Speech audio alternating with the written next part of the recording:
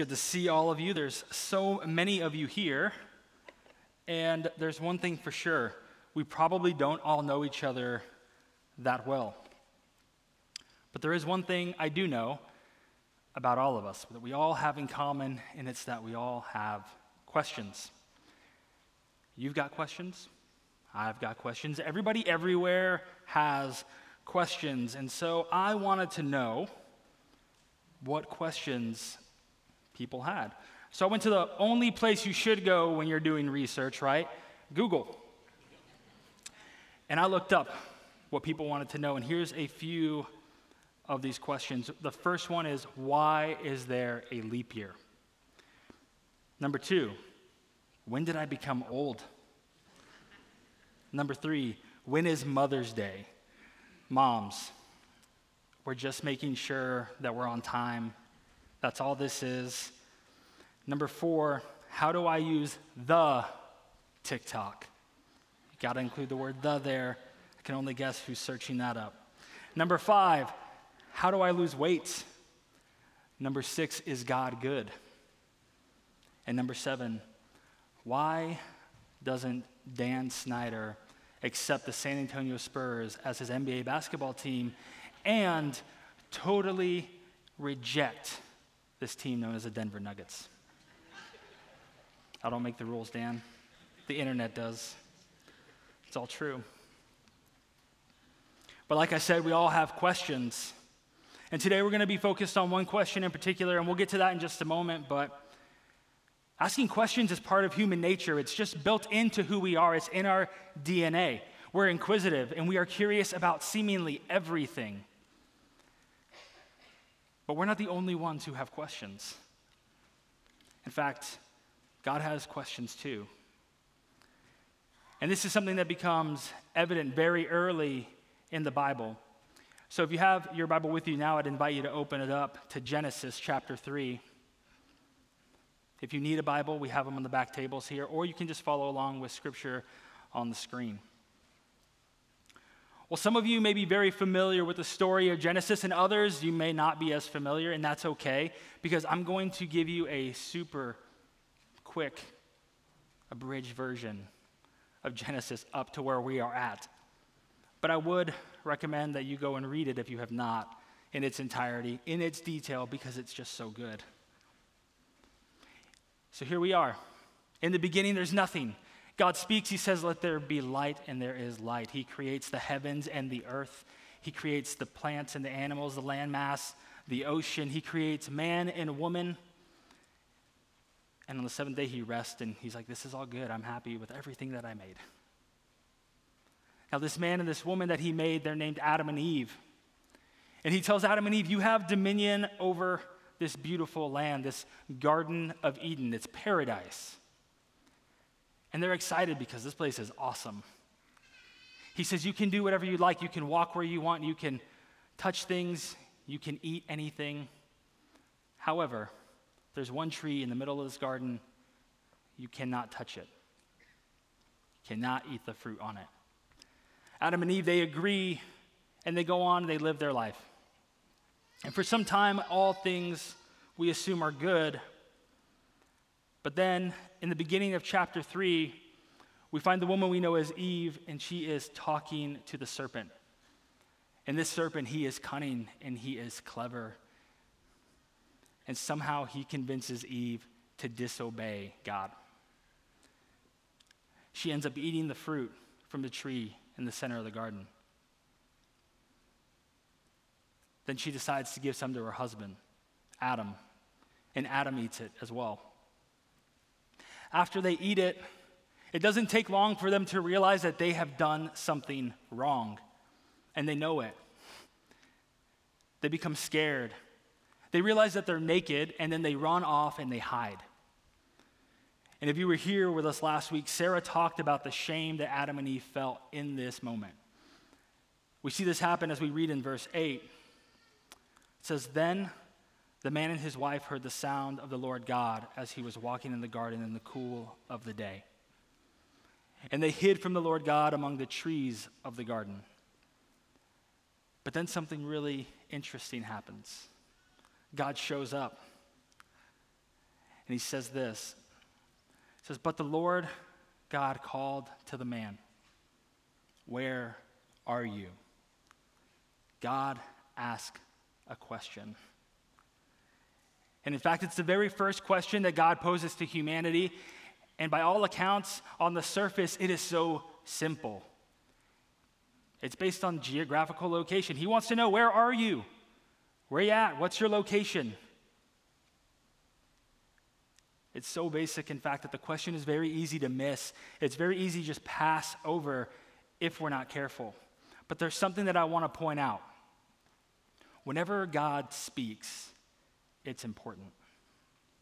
And if God is God and he's the maker of the universe, of the heavens and earth, he's all-seeing, all-knowing, he's everywhere at all times, why would he waste his time asking a question about the location of the only two humans in existence?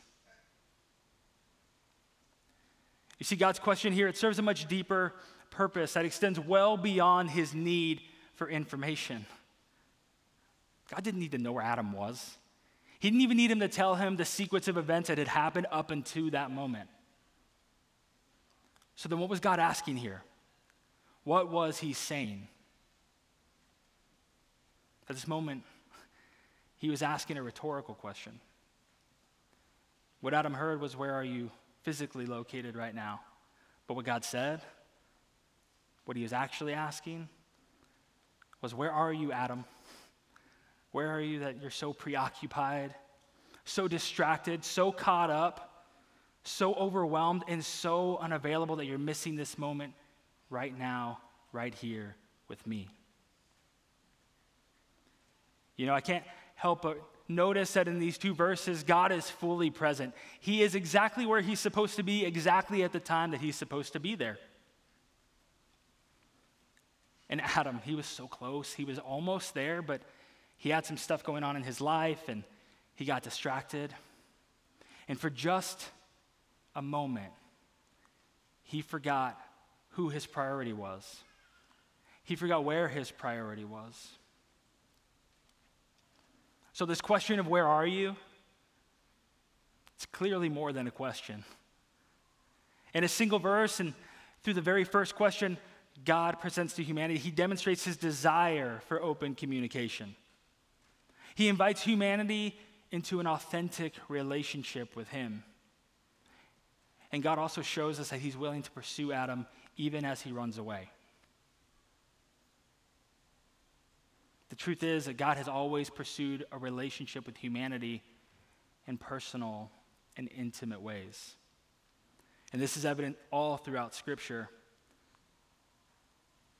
If we need some more examples, we can fast forward to the book of Isaiah. And we find God emphasizing his love and his pursuit of the Israelites. In Isaiah 43, verse 1 through 5, it says this: "But now this is what the Lord says. He who created you, Jacob, he who formed you, Israel, do not fear, for I have redeemed you. I have summoned you by name, you are mine. When you pass through the waters, I will be with you. And when you pass through the rivers, they will not sweep over you. When you walk through the fire, you will not be burned. The flames will not set you ablaze. For I am the Lord your God, the Holy One of Israel, that your Savior. I give Egypt for your ransom, Cush and Seba in your stead. Since you are precious and honored in my sight, and because I love you, I will give people in exchange for you, nations in exchange for your life. Do not be afraid, for I am with you. I will bring your children from the east and gather you from the west."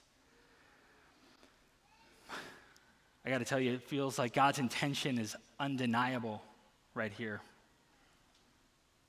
He reveals his pursuit of humanity through intimate knowledge and personal connection with his people. We see this in the way that he addresses the Israelites by name. It signifies his recognition of their individual identities. As their creator and redeemer, God emphasizes his role in their formation and in their deliverance.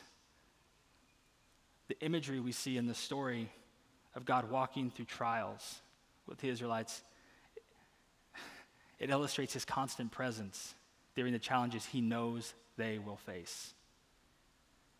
Ultimately, God's deep love and commitment are evident as he gathers his people from all corners, demonstrating his unwavering pursuit of a meaningful relationship with humanity. And he didn't stop there.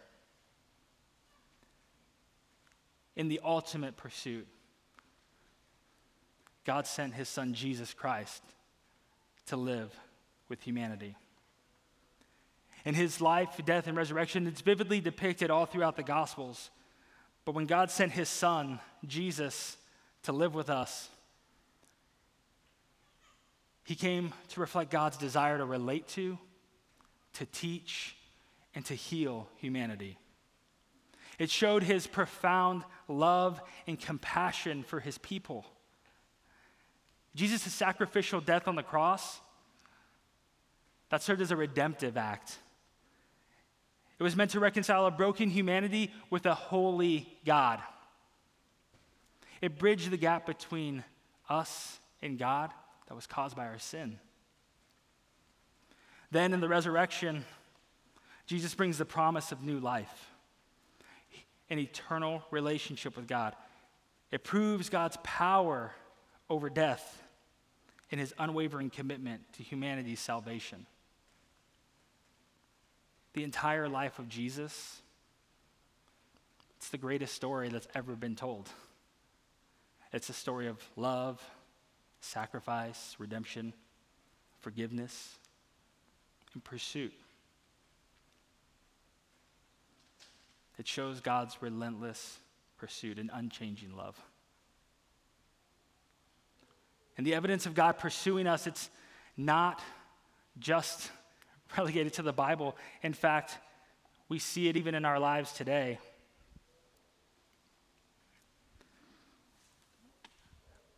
I can think of a time when we moved to Florida. That was back in 2014, my family and I. And we lived there from 2014 to 2021. During my time there, I was on staff at our local church. I was a pastor there, and I loved what I did. I really enjoyed it. I felt like I was walking in my calling, and I was doing exactly what I was supposed to do. But then in 2019, I made a decision, and it was, I would say, probably one of the hardest decisions I ever made in my life. I walked away from the church. I walked away from my position on staff, and it really felt like I was walking away from my calling. And I'll spare you all the details, but the important part is that my family, we had experienced a lot of really hard moments, a lot of pain, a lot of hurt while I was on staff there. And it got to the point where we didn't have any other choice but to leave. It was the healthiest thing for us to do. And so I did, and it was hard.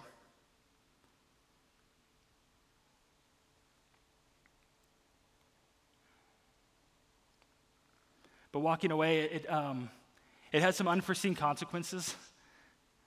We lost our friends. We lost our community. It was hard, but I was able to deal with that. The thing that really got me, the thing that really pushed my buttons, pushed me over the edge, was when it started to impact my family and my kids directly. That's when I became really angry and really resentful. It's when I became skeptical. Because I didn't understand how such a good God and somebody who loves us so much, that cares for us, that's supposed to be so perfect, how he could let this happen. I didn't understand how people who followed him, who loved him, who taught about him, could treat us the way that we were being treated. So in that moment, I made another decision, and that was that I didn't want anything to do with the church. I didn't want anything to do with God's people, and I definitely didn't want anything to do with God. I swore him off. I told him I will never serve you again. I will never go back to a church. I will never work for another church. And then in 2021, my wife Renee and I, we made a decision to move here to San Antonio so we could be closer to our family. And it didn't take long of us being here for me to hear something from my wife that I wasn't ready for, and that was, I want to go back to church. I would like to go back because I miss the worship, I miss the people, I miss the community. So can we start going over the next couple of Sundays? I did not want to do that. Not at all. So I did what any strong husband that's leading their family would do. I put my foot down and I was like, we're not going to church. It's not going to happen. And so you can probably guess what happened next. The next few weeks we spent Sundays checking out local churches to see if we could find one that we liked. And I may have been stubborn and I may have been frustrated and angry, but if there's one thing that I had learned after 16 plus years of marriage, it's that I'm happier when my wife is happy. So we went to church, we checked it out, listened to the worship, the welcome. I would watch everybody with their hands raised high, and inside I would be falling apart. I would have to get up and try to calmly exit the worship center, and I thought I was walking. I might have been running, who knows, but I was having a ton of anxiety. The panic was real, and I would find myself hiding in the restroom stall, door closed, feet up, trying not to look like a crazy person as I talk to myself and try to calm myself down. And then one time in particular, I remember calling my best friend Ray, and I was like, man, I need help. I am freaking out right now. I am so anxious. I'm so panicky. I don't know what to do. And in classic Ray fashion, he said, bro, that sucks. I don't even know what to do. I hope you figure it out. And so with this wisdom, I went home and I was trying to figure it out on my own. I tried to work through that, and I tried to do what I think a lot of us do at times, and that's just kind of make myself feel better, soothe myself, smooth it over. But things didn't really seem to change until there was one week we decided to come to Outer West. And actually, we sat on these 4 chairs right up here in the front, and as I watched my wife raise her arms up and sing, I just sat there. I can't remember what we were singing about. I can't even remember what the message was fully about. Sorry, Alan. It was a great message, I'm sure. But I was just so in my head trying to figure everything out. But it was different, and I wasn't sure why, but I sat through the entire service, and I didn't leave. And when I got home later, I thought about it more. Why was I able to do that this time? What was different? And I couldn't figure it out. That night, I started to dream about God again. It hadn't happened in almost 2 years. Over the next few weeks, I found myself just coming back to church. No rhyme or reason, but just kept coming back. And then when I'd be at home, I'd find myself having these conversations with God. And it took a little while to figure it out, but then I realized I was praying. I realized that I was connecting with Him. I realized that I was in relationship with Him and that He had been pursuing me the whole time. But something had happened because at some point God was pursuing me and realized that I wasn't necessarily responding to that. So when it didn't work, He sent my wife. And she got me to church. And obviously things are very different now. I'm here. I'm standing on this stage talking to you, sharing this story with you. But I chose at some point to stop running from God and to start running to him. And clearly he has a sense of humor, because not only did he break down all the barriers, everything that I tried to throw in his path to avoid him, but he also restored me to the very place that I swore to him that I would never go again. You see, God's pursuit of love and relationship with us, it never stops. And just when you think you've gone too far or that you can't turn back, he shows up again and again and again. Some of you that are here in this room and some of you that are online, you have been running from God for quite a while. But his longing to know you and walk alongside you, it hasn't changed. It may not look like it did in the Old Testament. It may not look like it did in the New Testament. Maybe for you it's a text message that comes in at just the right time. Maybe it's that encouraging sign you read on the marquee as you drove down the road. Maybe it's your friend who's been helping you battle that addiction that you have been struggling with for what feels like forever. Whatever the case may be, you need to know that right now, God is still pursuing you. Now, I'd like to do something a little bit different as we get ready to close today. In about 20 seconds, I'm going to ask you guys all to stand up and jump on one leg. I'm just kidding. You don't have to do that, guys. We're going to get really, really still for a moment. In fact, I'd like to invite all of you to get comfortable wherever you are. And I'd like to invite you to close your eyes. Now, with our eyes closed, I want you to take a couple of deep, controlled breaths. Find your own personal paradise. What's that look like for you? Is it a beach? Do you hear the waves crashing on the shore? Maybe you're in the forest on the side of a mountain. You can hear the birds in the distance. You can smell the pine needles on the air. The air's crisp here. It's easy to breathe. Maybe you're at home and you're just in your safe spot. Wherever your place is, just breathe and rest here for a moment.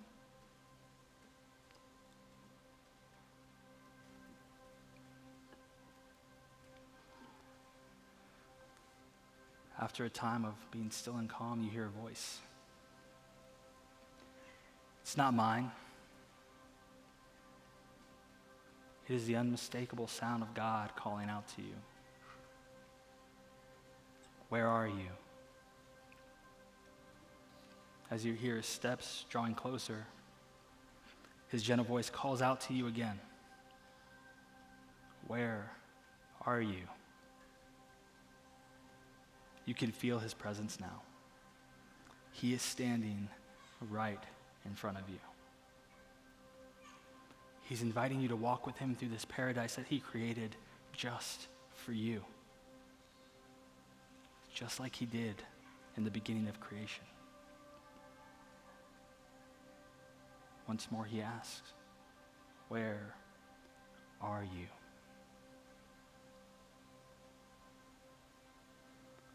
What do you hear when God speaks?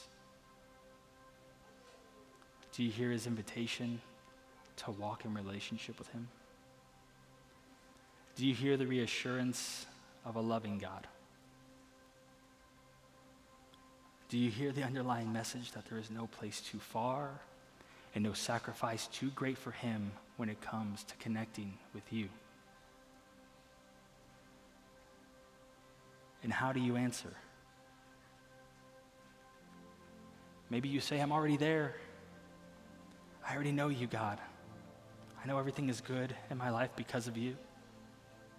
I know you're Lord, and I know that you are my priority. Maybe your answer is a little more complicated. I'm not sure I believe you. I'm not sure that I believe in you, God. I'm still struggling. In fact, I'm kind of angry with you about some things right now. For others, this may be the first time that you're considering a relationship with him at all. I hear something. I feel something. But I'm still scared. A relationship with you sounds beautiful, but why would you come looking for me? If you knew what I've done, if you only knew what I said, if you knew where I've been, how could you ever want me? Whatever your answer is, he wants you to bring it to him. Lay it at his feet. God is here. He's there, walking alongside you now. In the good, the bad, in sickness and health or your sin, your victories, your defeats, your addictions, the grief, the celebrations, the anxiety and depression, the laughter, your breakups, and through all of your questions. You don't have to search for God. He is with us always. Yesterday, today. He wants you to be with him. So what will your response to God's pursuit be? To his question? Maybe today's the day that you're ready to accept his invitation.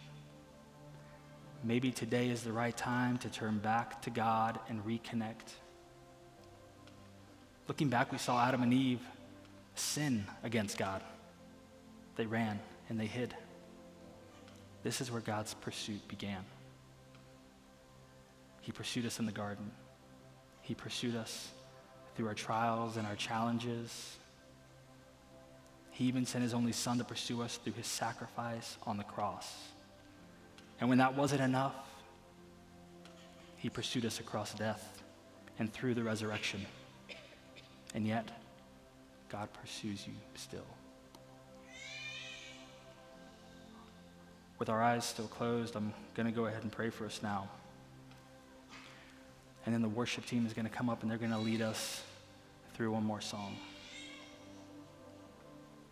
If you decide that you would like or need prayer at that time, we will have prayer partners waiting off to the side for you.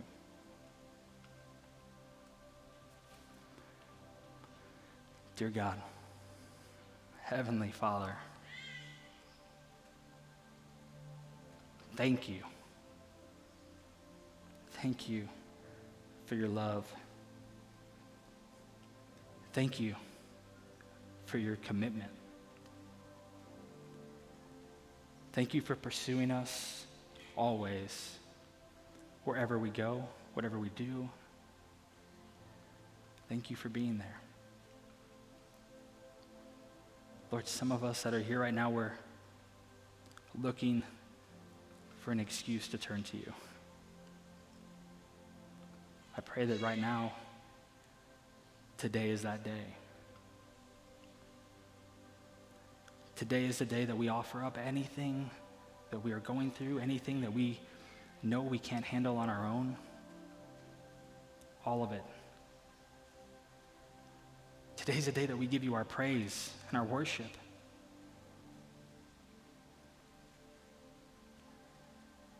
God, be with us throughout this day, throughout this week, throughout this month, this year. And whenever we need a reminder that you are pursuing us, give it to us, God. We love you. We thank you. It's in your mighty name that we pray.